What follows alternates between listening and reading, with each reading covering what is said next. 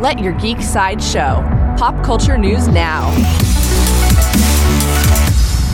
Hi, this is Andrew, and here are your daily geek headlines. Coming soon from Sony, actor Tyrese Gibson has revealed his role in Sony's upcoming Morbius film via his Instagram channel. He posted a behind-the-scenes video of himself featuring the hashtag Agent Stroud, confirming that he will be playing Marvel's Agent Simon Stroud in the Spider-Man spin-off film. Morbius stars Jared Leto and is set to open in theaters on July 31st, 2020. For fans of Avatar, actress Michelle Yeoh has officially joined the cast of James Cameron's upcoming Avatar sequels.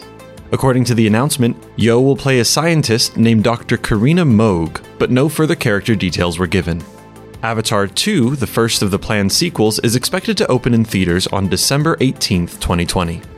Up next on Netflix has released the first official trailer for its upcoming horror film, The Perfection, starring Allison Williams and Logan Browning.